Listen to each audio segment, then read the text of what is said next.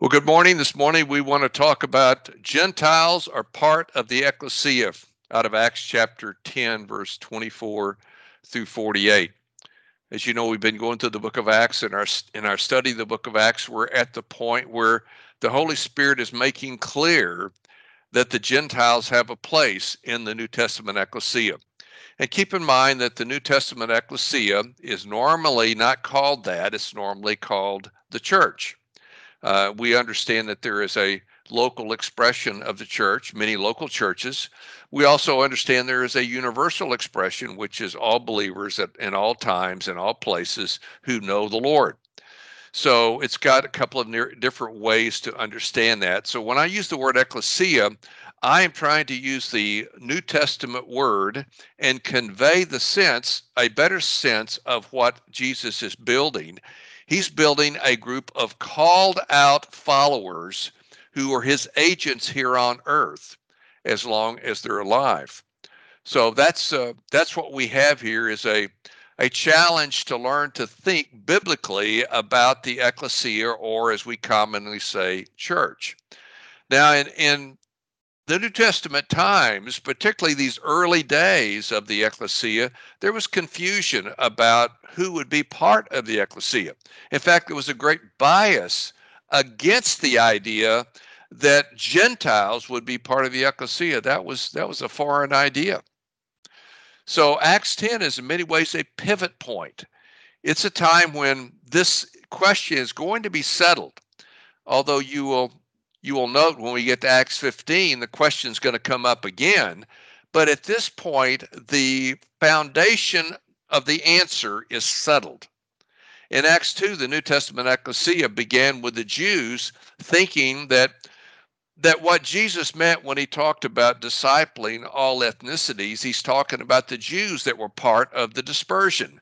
They were living amongst all these ethnic groups. And so Paul thought, or the apostles thought that, okay, we're supposed to go and disciple them. It's not just the Jews that live in Israel, but the Jews all over the world. That's how they kind of took it. And so that was led to confusion because that was not consistent with Scripture. Now, these Jews at Pentecost in Acts 2 were highly biblically literate people. They knew the Abrahamic promise and they knew it stipulated a blessing to all the ethnicities of the world. But they didn't understand what that meant. And they tended to skew their definition in favor of what they wanted it to mean. We all tend to do that. We take definitions and we skew them to fit our picture, what we want reality to be. So even though the apostles were given the discipleship mandate in Matthew 28, which they were charged to make disciples of all ethnicities, that's not a call to universalism where everyone is going to become a follower of Christ. It's a call to find the people among all the ethnic groups and to disciple them into people who obey the commands of Christ. So they had that. They didn't get it that included Gentiles in those ethnicities as well. They kept thinking that it was just the Jewish people who were dispersed among them. So that confusion continued, and the bias against thinking otherwise was very, very strong. So in Acts 10, verses 24 through 48, we now have the story of Cornelius where the Holy Spirit's going to clarify. One more time, he's going to put this in front of the leaders, particularly Peter, who will be a proxy for the New Testament ecclesia leadership. The truth will be in front of him, and the challenge will you believe God's definition of the ecclesia? Are you going to continue to have a skewed definition? Now, that should be very sobering for all of us to recognize we can be part of a healthy ecclesia, part of a healthy community, see fruit, and yet still be very deceived in how we're seeing reality. When you don't see reality as God does, we are deceived. So let's jump in and see how the Holy Spirit corrects this deception. So you may recall when we left off last time, Cornelius's friends and his emissary and his two soldiers had arrived at the home where Peter's staying in Joppa. Joppa is about 34 miles away from Caesarea, where Cornelius is, and it's about a 2-day journey. So we we left off with everyone there in Joppa, spent the night, and they started on their journey in verse 23. Now in verse 24, let me read this and then we'll talk our way through this. So this is verses 24 through 29. The following day, he entered Caesarea. That is Peter. Now Cornelius was expecting them and had called them and his relatives and friends, close friends, together. When Peter entered, Cornelius met him, fell at his feet, and worshiped him. By the way, this is one of the ways that we know that common grace, which is all that really Cornelius had was common grace, is not salvific, because he's defaulting to worshiping the creation instead of the creator. And that's the curse. When you don't know the Lord, you will worship the creation instead of the creator. So he's showing that he doesn't know the Lord, even though he knows about the Lord. But Peter lifted him up and said, "Stand up, I myself am a man." While talking with him, he went in and found a large gathering of people. Now Peter said to them, "You know it is forbidden for a Jewish man to associate with or visit a foreigner. But God has shown me that I must not call any person impure or unclean. That's why I came without any objection when I was sent for. So may I ask why you sent for me?" Very interesting that he would ask why he was sent for. See, in anticipation of Peter's arrival, Cornelius gathered his relatives and close friends. He welcomed Peter by falling on his face in an act of worship. This was a very common way that you would worship. The word worship here is proskunuo, which refers to falling on your face prostrate in front of someone to show homage and respect. It may even imply kissing the hand. The word translated worship means kiss the hand, literally. So there may have been some of that happened here. Cornelius's action revealed that he knew about the Lord, but he didn't know the Lord. He mistook Peter for God. Cornelius' knowledge of God was limited. In Romans 1, the Apostle Paul explained that although common grace is extended to everyone, it's limited revelation. We know only certain things. We know that God exists, that he is indeed transcendent, and he has eternal power. In addition to general revelation, Cornelius also was exposed to Jewish people that he ruled over. He was the Roman ruling agent there in Caesarea. One of them, he wasn't the only one, but he certainly had authority. He had 100 soldiers under his command, and he was very gracious and kind toward the Jewish people. So he was a man that had some limited exposure to Scripture, but he had great exposure to seeing God in creation, and he responded well to that. Now, there were many gathered at Cornelius' home. Peter's visit was greatly anticipated, and Peter stated that it was unlawful for him as a Jew to join himself or even come near a person who's not part of the covenant community. Now, that's a very interesting phrase. The word there for join yourself is a word that means to glue together. So, in other words, coming into some kind of relational contact with a Gentile, for a Jew was considered to be forbidden. Now, that was probably more custom than anything else. And then they extended that to not even coming near.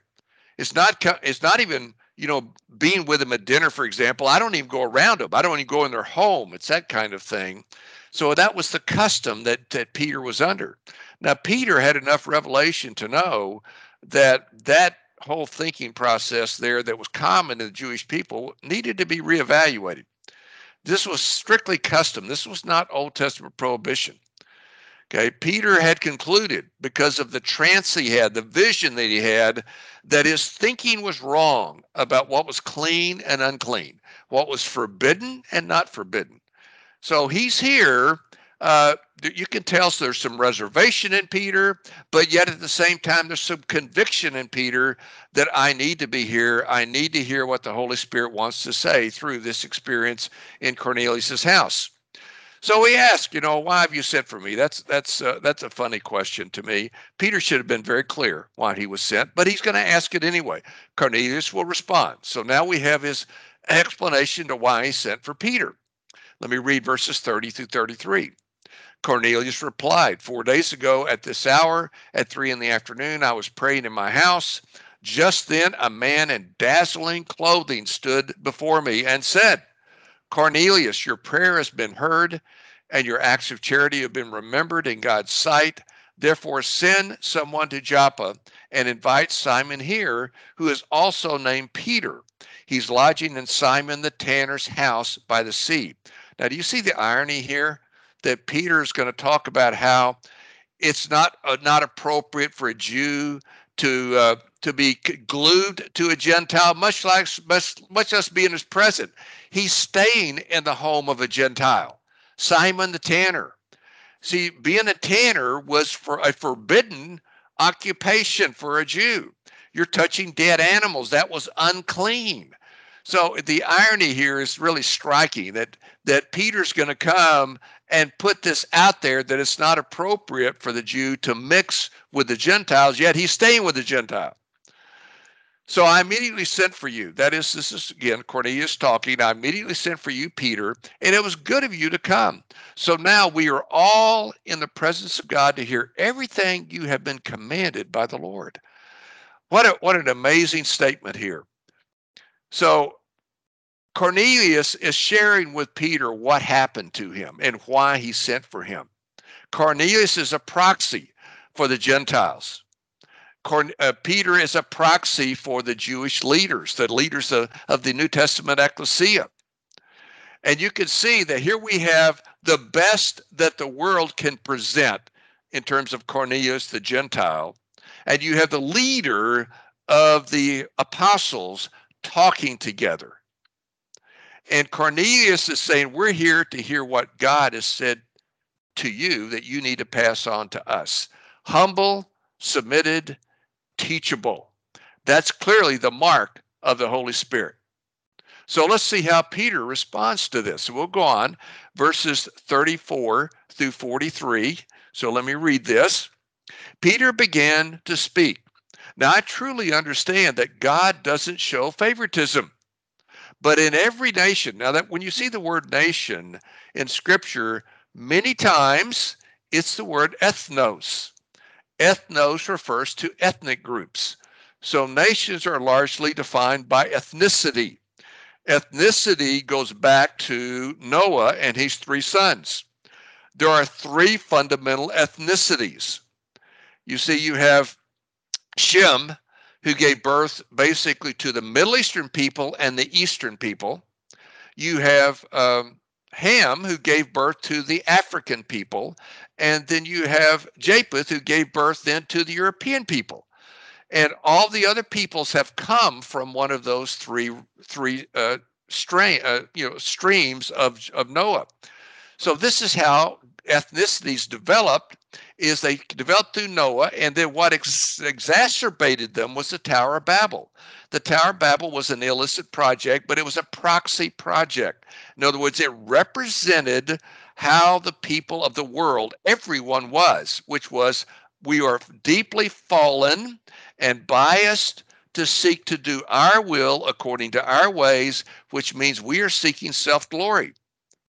God pronounced judgment on self-glory very simply by simply confusing the communication. That led to the various languages. So these languages were then propagated now through the ethnicities. If you'll notice how the Eastern languages, you have Chinese, you have Korean, you have Japanese, they are all pictorial languages, just like Hebrew is a pictorial language, but yet they're different. So you can see we have these various ethnicities fragmented into sub-ethnicities. This is why we have all these different ethnic groups today, but they all can be traced back ultimately to Noah's sons. So this is a fascinating, backdrop to this that you need to understand. So now Peter, being part of the Jewish people who are the Old Testament ecclesia, the Old Testament people of God, is now looking at all these other groups, these other ethnicities as the Gentiles, and he's realizing God doesn't show favoritism. But in every ethnicity, The person who fears him and does what is right is acceptable. Now, you know, no human being in their fallen state can do what is right all the time, every time, in every place, in every situation.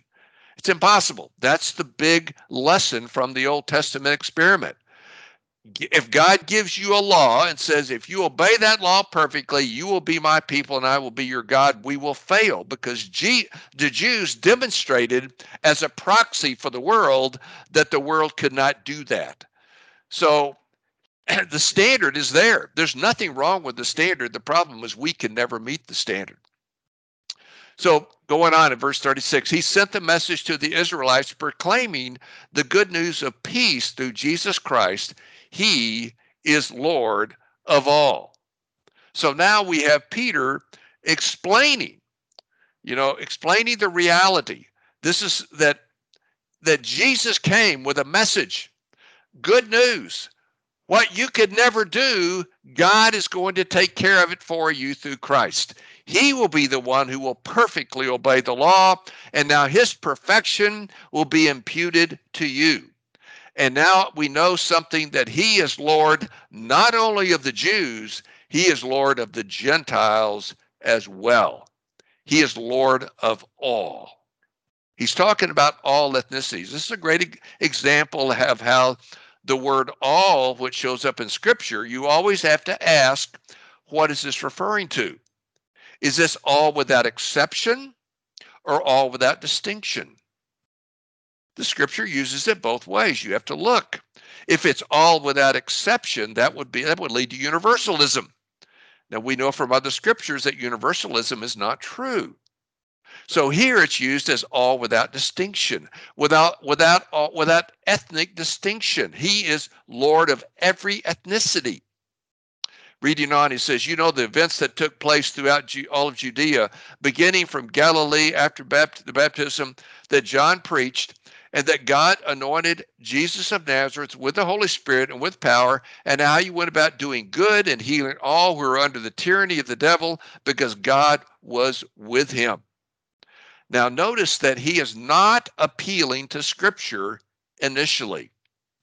He will eventually, but he starts out talking to the Gentiles from general revelation and from their own experience, which tells you that experience, while it is not the proof of things, it is a tool to make convincing arguments. And so he's using this tool, saying, hey, you know these events. You've heard about them. You may have experienced some yourself. You know about these things. So let me just remind you things you know. He goes on and says, we ourselves are witnesses of everything Jesus did in both the Judean country and in Jerusalem, and yet they killed him by hanging him on a tree. And they knew that too. The Jewish people propagated the stories. The Romans propagated it. So Cornelius and his people, his friends, his family surely knew all the events about Jesus. Everyone had knowledge. There was common knowledge out there.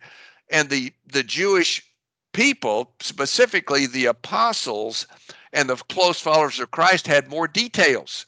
So they were eyewitnesses. So that was important. Eyewitnesses were important back then to establish truth. Going on to verse 40, God raised up this man on the third day and caused him to be seen, not by all the people, but by those who God appointed as witnesses, who ate and drank with him after he rose from the dead. In other words, Peter's saying, I'm part of the group that not only saw and experienced everything you heard about relative to Jesus, but we saw things that you don't know about. We understand things that you don't understand, and we saw him after he died. He was alive, and the only way that could be true is he had to be resurrected. We're witnesses of this. You may have heard the rumor that his body was stolen. Nope, that's not true. He's resurrected. And furthermore, verse 42, he commanded us, that he's Peter's talking about the followers, the disciples, the apostles, and followers of Jesus. He commanded us to preach to the people. and to testify that he was the one appointed by God to be the judge of the living and the dead. Now, this is another nuance of the gospel that we have to be clear on. If we're not clear that there is a judgment, then there's no accountability. But if we're clear there's judgment, there's going to be a judge, there's going to be a standard of judgment, and there's going to be consequences for failure to meet that standard. So he's bringing this up that Jesus is the judge. Not only is he the Savior, he's the judge. He's been appointed by God to judge the living and the dead, which tells you immediately there's going to be a resurrection. Everyone will be resurrected. The resurrection is universal. It's not just the people that know the Lord, it's everyone. We will all stand before the Lord and give an account. And you see this unpacked in Revelation chapter 20 in more detail. We will all stand and give an account for our lives. Everyone who knows the Lord has the benefit, the gift of being able to rely on the perfect work of Christ as his substitute, as the one that paid the price for his sin. Those that don't know the Lord will not have that substitute, and they will bear the consequences of judgment for their sin. There is going to be judgment. There is going to be accountability. Verse 43, now he brings in the Old Testament for the first time. All the prophets testify about him, that through him, through his name, everyone who believes in him receives forgiveness of sins. So here is the essence of what we talk about when we talk about the gospel, is this forgiveness of sins. And that forgiveness only has sense when you recognize there is a judgment. Now I want to go back to verse 34 for just a moment before we move on. Now verse 34 is just a fascinating verse. Here is Peter, who is very, very biblically literate, as all of the first members of the New Testament ecclesia were highly biblically literate people. They were all trained in the Old Testament scripture. What they did not understand initially was Jesus was Lord and Christ. That's what they didn't know. The purpose of Acts 2 for Peter's message there and the manifestation of the Holy Spirit through speaking in tongues in the various languages of the ethnicities, the point of that was to drive to Acts 2:36, where Peter says, then all the house of Israel can know for certain that Jesus is both Lord and Christ. That's the key to understanding the Old Testament. That unlocks the Old Testament. That unlocks an understanding of now what we know to be the vicarious substitutionary work of Christ on our behalf. That releases us now to the new covenant and to this age that we're living in called the church age, where Jesus is now building the New Testament ecclesia. The Old Testament ecclesia, which is how the Greek Septuagint referred to the people of God as the ecclesia in the Old Testament. That ecclesia was flawed because it was based on human potency. The New Testament ecclesia is based on divine potency working in people. That's the difference. That's why it will be efficacious, where the Old Testament ecclesia could never be the people of God because the people of God were inherently flawed and lacked the power to do anything about it. So it was easy to think that God was showing favoritism in the Old Testament to the Israelites. Now, even though they thought that, they had revelation that that wasn't true. You know, it's interesting how we can have revelation about something being, true, and we just ignore the revelation. The revelation was in the Abrahamic promise, Abrahamic covenant of Genesis chapter 12, verses 1-3, where there it specifically says that there will be a blessing through the seed of Abraham that will extend to all ethnicities. It says that very explicitly. It's unequivocal. In Galatians 3, Paul connects the dots. He explains that blessing was justification by faith in Christ. That's what it was. Peter had this understanding.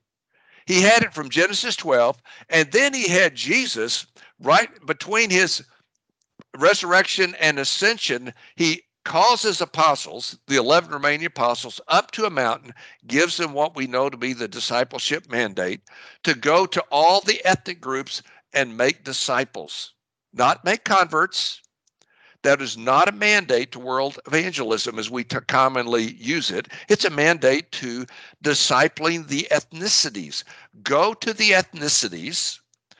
And by the way, you can go to downtown Dallas and go to the ethnicities.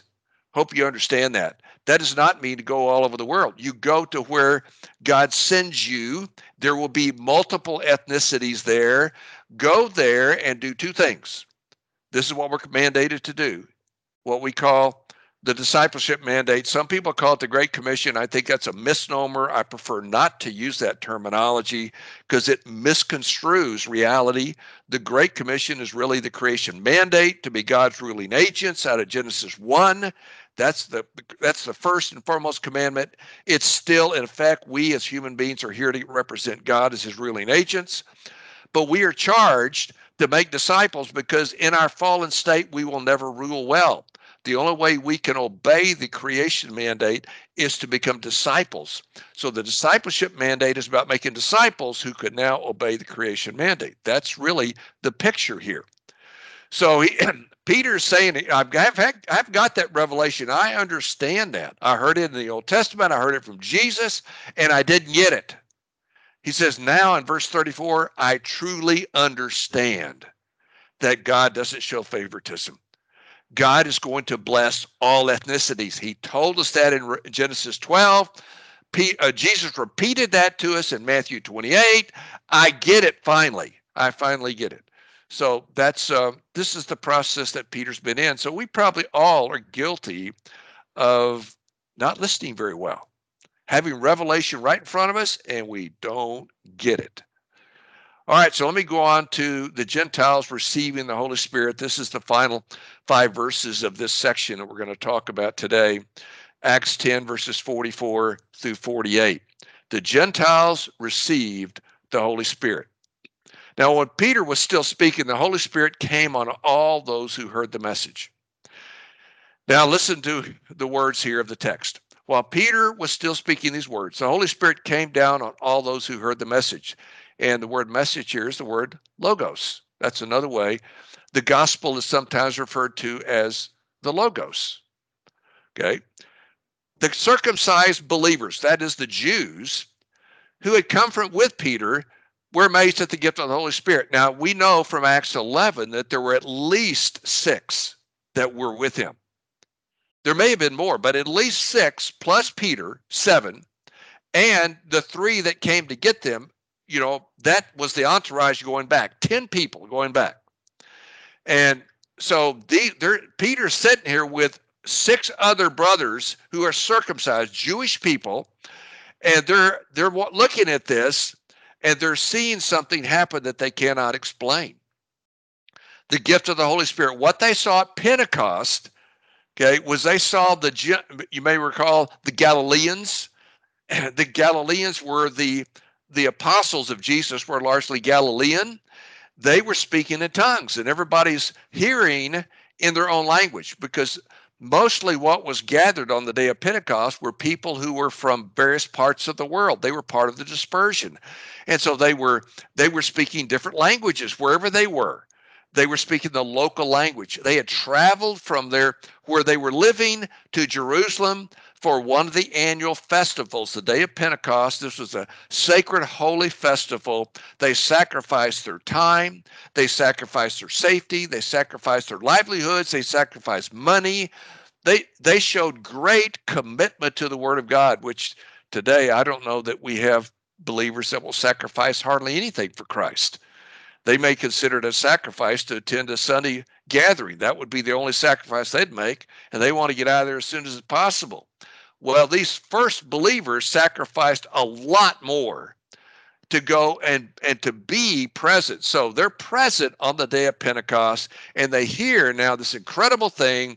People, Galileans, who, by the way, were considered to be illiterate people, Galileans speaking all these languages that they didn't know, And they're saying, how can they know Greek? How can they know Latin? How can they know, Aramaic? And how can they know, the various languages of all these ethnicities out there? How can they know these things? Clearly, the Holy Spirit was empowering them to do this. So now here in Acts 10, you have the reverse happening. It's not the Jews speaking in tongues, it's the Gentiles speaking in tongues. Verse 45, the circumcised believers who had come with Peter were amazed because the gift of the Holy Spirit had been poured out even on the Gentiles, the ethnic groups. Wow, what does this mean? For they heard them speaking in other tongues and declaring the greatness of God. That's exactly what happened in Acts 2. When the Jews, the dispersion, is hearing these Galileans, that is the apostles from Galilee, speaking their languages where they live, they're saying, how do these ignorant people, how can they know our languages? That's clearly, and Peter explains, this is that. This is what Scripture says will happen. This is the manifestation of the Spirit indwelling man. This is now a new covenant, a new period of time. The Old Testament ecclesia is being replaced by a New Testament ecclesia. The New Testament ecclesia is different in that, first of all, regeneration is required to enter it. And secondly, the Holy Spirit indwells you and empowers you to be able to live it. And that's why you will succeed. In the Old Testament, you failed because you could not be successful in and of yourselves. So the circumcised believers here, verse 45, who've come with Peter, were amazed because the gift of the Holy Spirit had been poured out even on the Gentiles. For they heard them speaking in other tongues and declaring the greatness of God. Then Peter responded, can anyone withhold water? Now notice this. The speaking in tongues came first. That's a sign the Spirit has come into them, and I'm going to suggest has regenerated them. And so now Peter is saying, okay, I know we're not used to baptizing Gentiles, but can anyone withhold water? We clearly have a sign here. The Holy Spirit has regenerated them just like he did us. So can anyone withhold water and prevent these people from being baptized who have received the Holy Spirit just as we have? You see, I can't deny this. And so then when he put that question out there, I'm sure for his colleagues to realize there's no way they can say no. We cannot deny what we're seeing here. It's real. So Peter then commanded them, verse 48, to be baptized in the name of Jesus Christ. Obviously, for the remission of sins, now to live the new life of being indwelled by the Spirit. So then they asked him to stay for a few days. Now, don't you know that was a glorious time where they talked about Scripture and they talked about Christ and his work on earth and his death and his resurrection, his time between it, the resurrection and ascension, where he focused on explaining the kingdom of God. They had to talk a lot about the kingdom of God because that was the big deal. Jesus came here to declare the gospel of the kingdom, to explain the kingdom of God. So they had a lot of conversation, I'm sure, about that, connecting the dots with the Old Testament. Wow, what a seminary that would have been, just to be with Peter for a few days. That would have been an incredible experience. Well, this is a pivot point. There's no question. It's a pivot point in the history of the ecclesia. It's early on. It's clarifying. So there's no doubt. It's unequivocal. The ecclesia will include all ethnicities. All ethnicities. Now, let me give you a theological point and then a word of application before we wrap up here. I want to talk about prevenient grace. Prevenient grace is a term that was coined by largely by the followers of Wesley as part of the Enlightenment period, the Great Awakening period back of the 18th, 19th century. Part and parcel of being a theologian is making distinctions.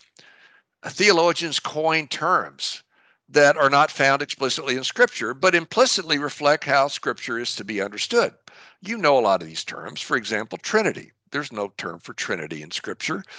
but yet it describes what we think we see in Scripture about the nature of God as a Trinitarian God, or hypostatic union, or theanthropic person. Those are terms that refer to how can God become man. Jesus was the only God man.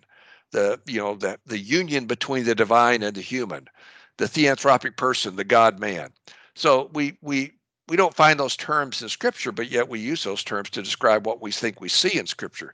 Theophany, the manifestation of Christ prior to his incarnation. That's the Old Testament theophanies. Again, a term not found in Scripture.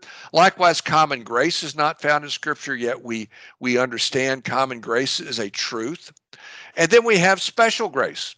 Again, special grace is not part of Scripture, but we know that's to be saving grace.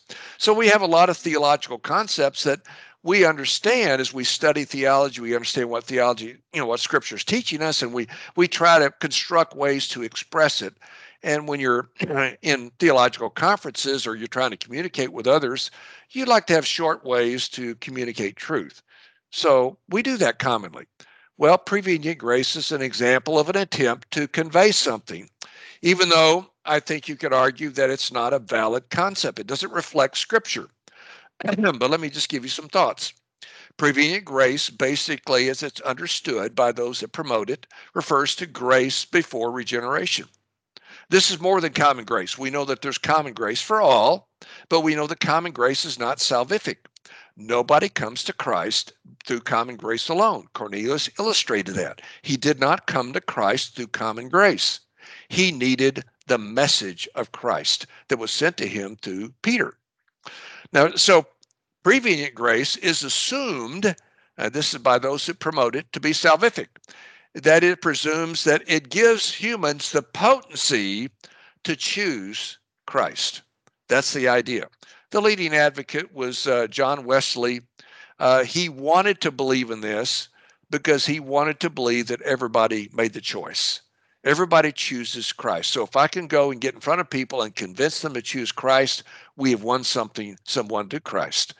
Wesley was vigorously opposed by people like George Whitefield.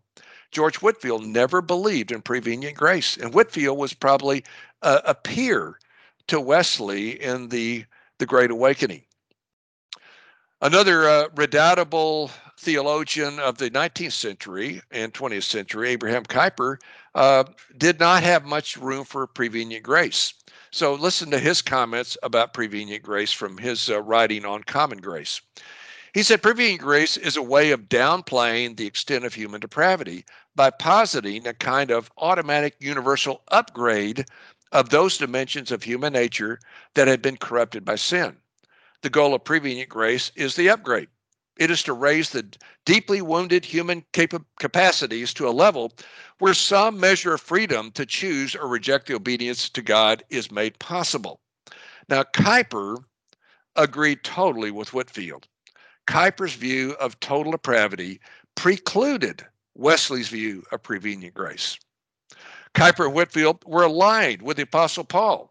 You may recall what he said in Romans chapter 3 and his great theological argument about total depravity. He says this, quoting from Old Testament scripture in Romans 3, verses 10 through 12. There's no one righteous, not even one. There's no one who understands. There's no one who seeks God. All who've turned away, all alike, have become worthless. There is no one who does what is good, not even one. Now you might say, well, wait a minute. What about Cornelius? He did good works. Well, he did good works in the realm of common grace, but they were never salvific. What Paul is talking about in Romans 3 is works that lead to salvation, salvific works. There's no one that can do that. And furthermore, you see, there's no one who seeks God. This whole seeker-friendly church movement of the last 40 years is based on a wrong predicate. It's based on prevenient grace. If prevenient grace is wrong, that whole movement is flawed. So we have to recognize there's great questions out here about how Christianity is practiced and viewed today. We have to understand there are no real seekers. The only way anyone seeks Christ is by the Holy Spirit working in them. This was contrary to Wesley's view. Now, some might view prevenient grace as an extension of common grace. The problem is that common grace is not salvific. Rather, common grace is given to empower men to fulfill assignments in God's meta narrative, but can never empower mankind to perform meritorious works that provide standing with God or to choose to be regenerated in and of his own volition. So in the Old Testament, you tried to perform meritorious works to have standing with God. And what the Old Testament reveals is man can never do that, period. Everyone failed at that. In the New Testament, we have a different approach to God where Christ paid the price, and now the Holy Spirit regenerates us, brings us alive, and gives us grace to express faith in Christ. So God is doing the work in us, and he's given us double imputation where our sin is imputed to Christ and Christ's righteousness is imputed to us. And now we have what's called the substitutionary atonement. So we have God's solution to a sin problem that man could never fix.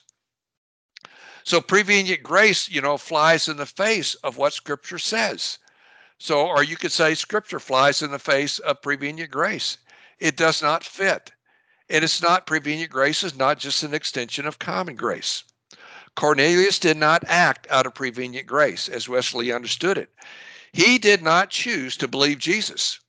Neither did the Apostle Paul choose to believe Jesus.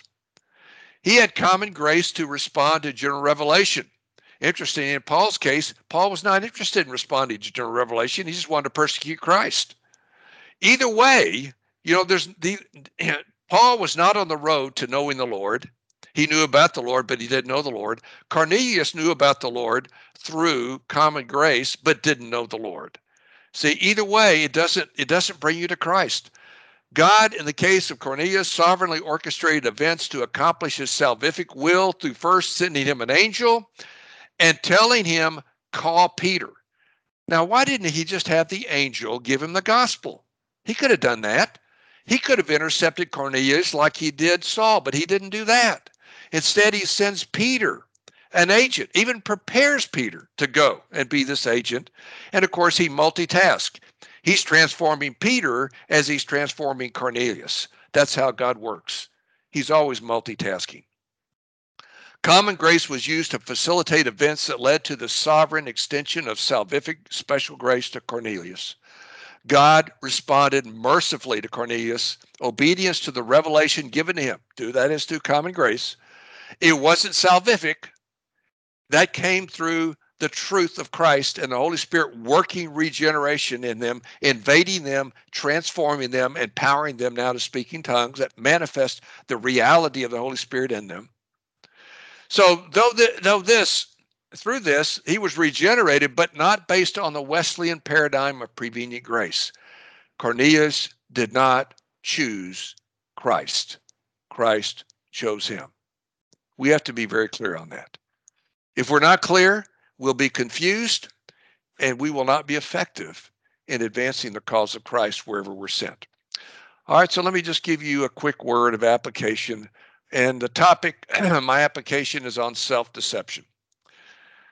The Arbinger Institute's empirical study of organizational leadership concluded that self-deception is a common, virtually universal reality among organizational leaders. Arbinger researchers concluded that the reason for self-deception was self-centered thinking. A Christian explanation would agree, but would express the root issue to be systemic sin.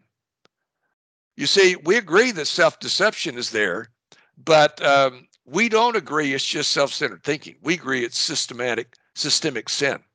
Arbinger explains self-centered thinking as human choice, not systemic sin in humanity.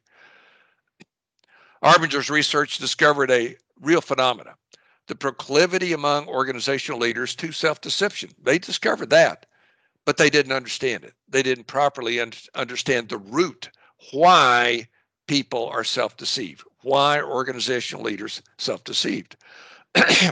Christianity offers the reason, offers the truth. Given the fallen condition of mankind, organizational leaders are susceptible to self-deception. Self-deception is the misunderstanding of truth.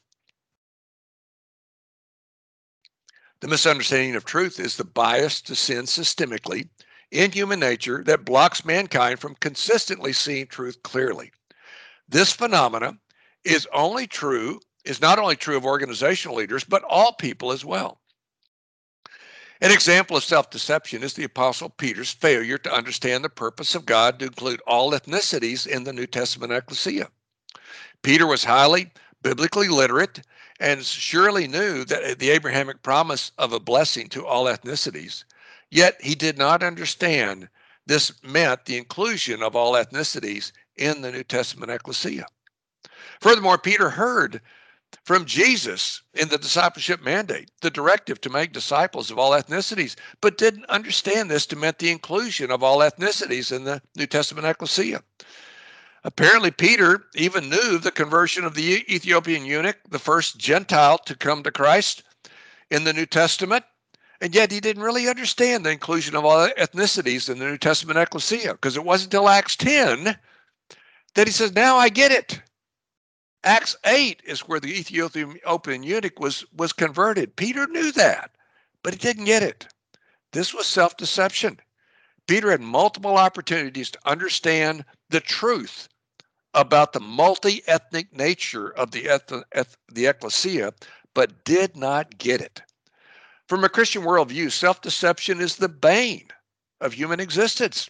Truth can be revealed, but we humans don't understand it, or we're unwilling to understand it, unwilling to face it, unwilling to accept it. We don't want to understand it. We want it to be our way. In the case of Peter, pressure to conform to cultural traditions blocked him. When his peers found out what happened with Cornelius' family and friends through Peter's involvement, they opposed him. We're going to see that when we get to Acts 11. Clearly, there was cultural pressure that tainted Peter's thinking. The Apostle Paul even confronted Peter because of his failure to properly recognize God's purpose to include all ethnicities in the New Testament ecclesia. This was a failure rooted in the fear of man. You can see that in Galatians 2, verses 11 and 12. Christians must be regulated by Scripture, period. Scripture as understood properly, as understood according to the Word of God. It's the grammatical, historical, internally consistent interpretation of Scripture. It's not proof texting, but it's properly interpreting Scripture. We can all be self-deceived, and we all are self-deceived on some level. And when tradition gets in our way or culture gets in our way and they become more authoritative than Scripture, we will be deceived. All aspects of life, church practices, social norms, political theory, economic policy, etc., are best defined by Scripture, because the true compass for life is the Bible, properly understood from a Christian worldview. Therefore, the best antidote for self-deception is to subordinate all issues of life to the scrutiny of Scripture. The Apostle Peter struggled with self-deception regarding the multi-ethnic nature of the New Testament ecclesia, but in the end, he surrendered to the truth of Scripture. May we all have the grace to follow his example, to recognize our self-deception, and to surrender to the authority of the Word of God to define truth and reality for all of life. May we have that grace in Jesus' name. Amen.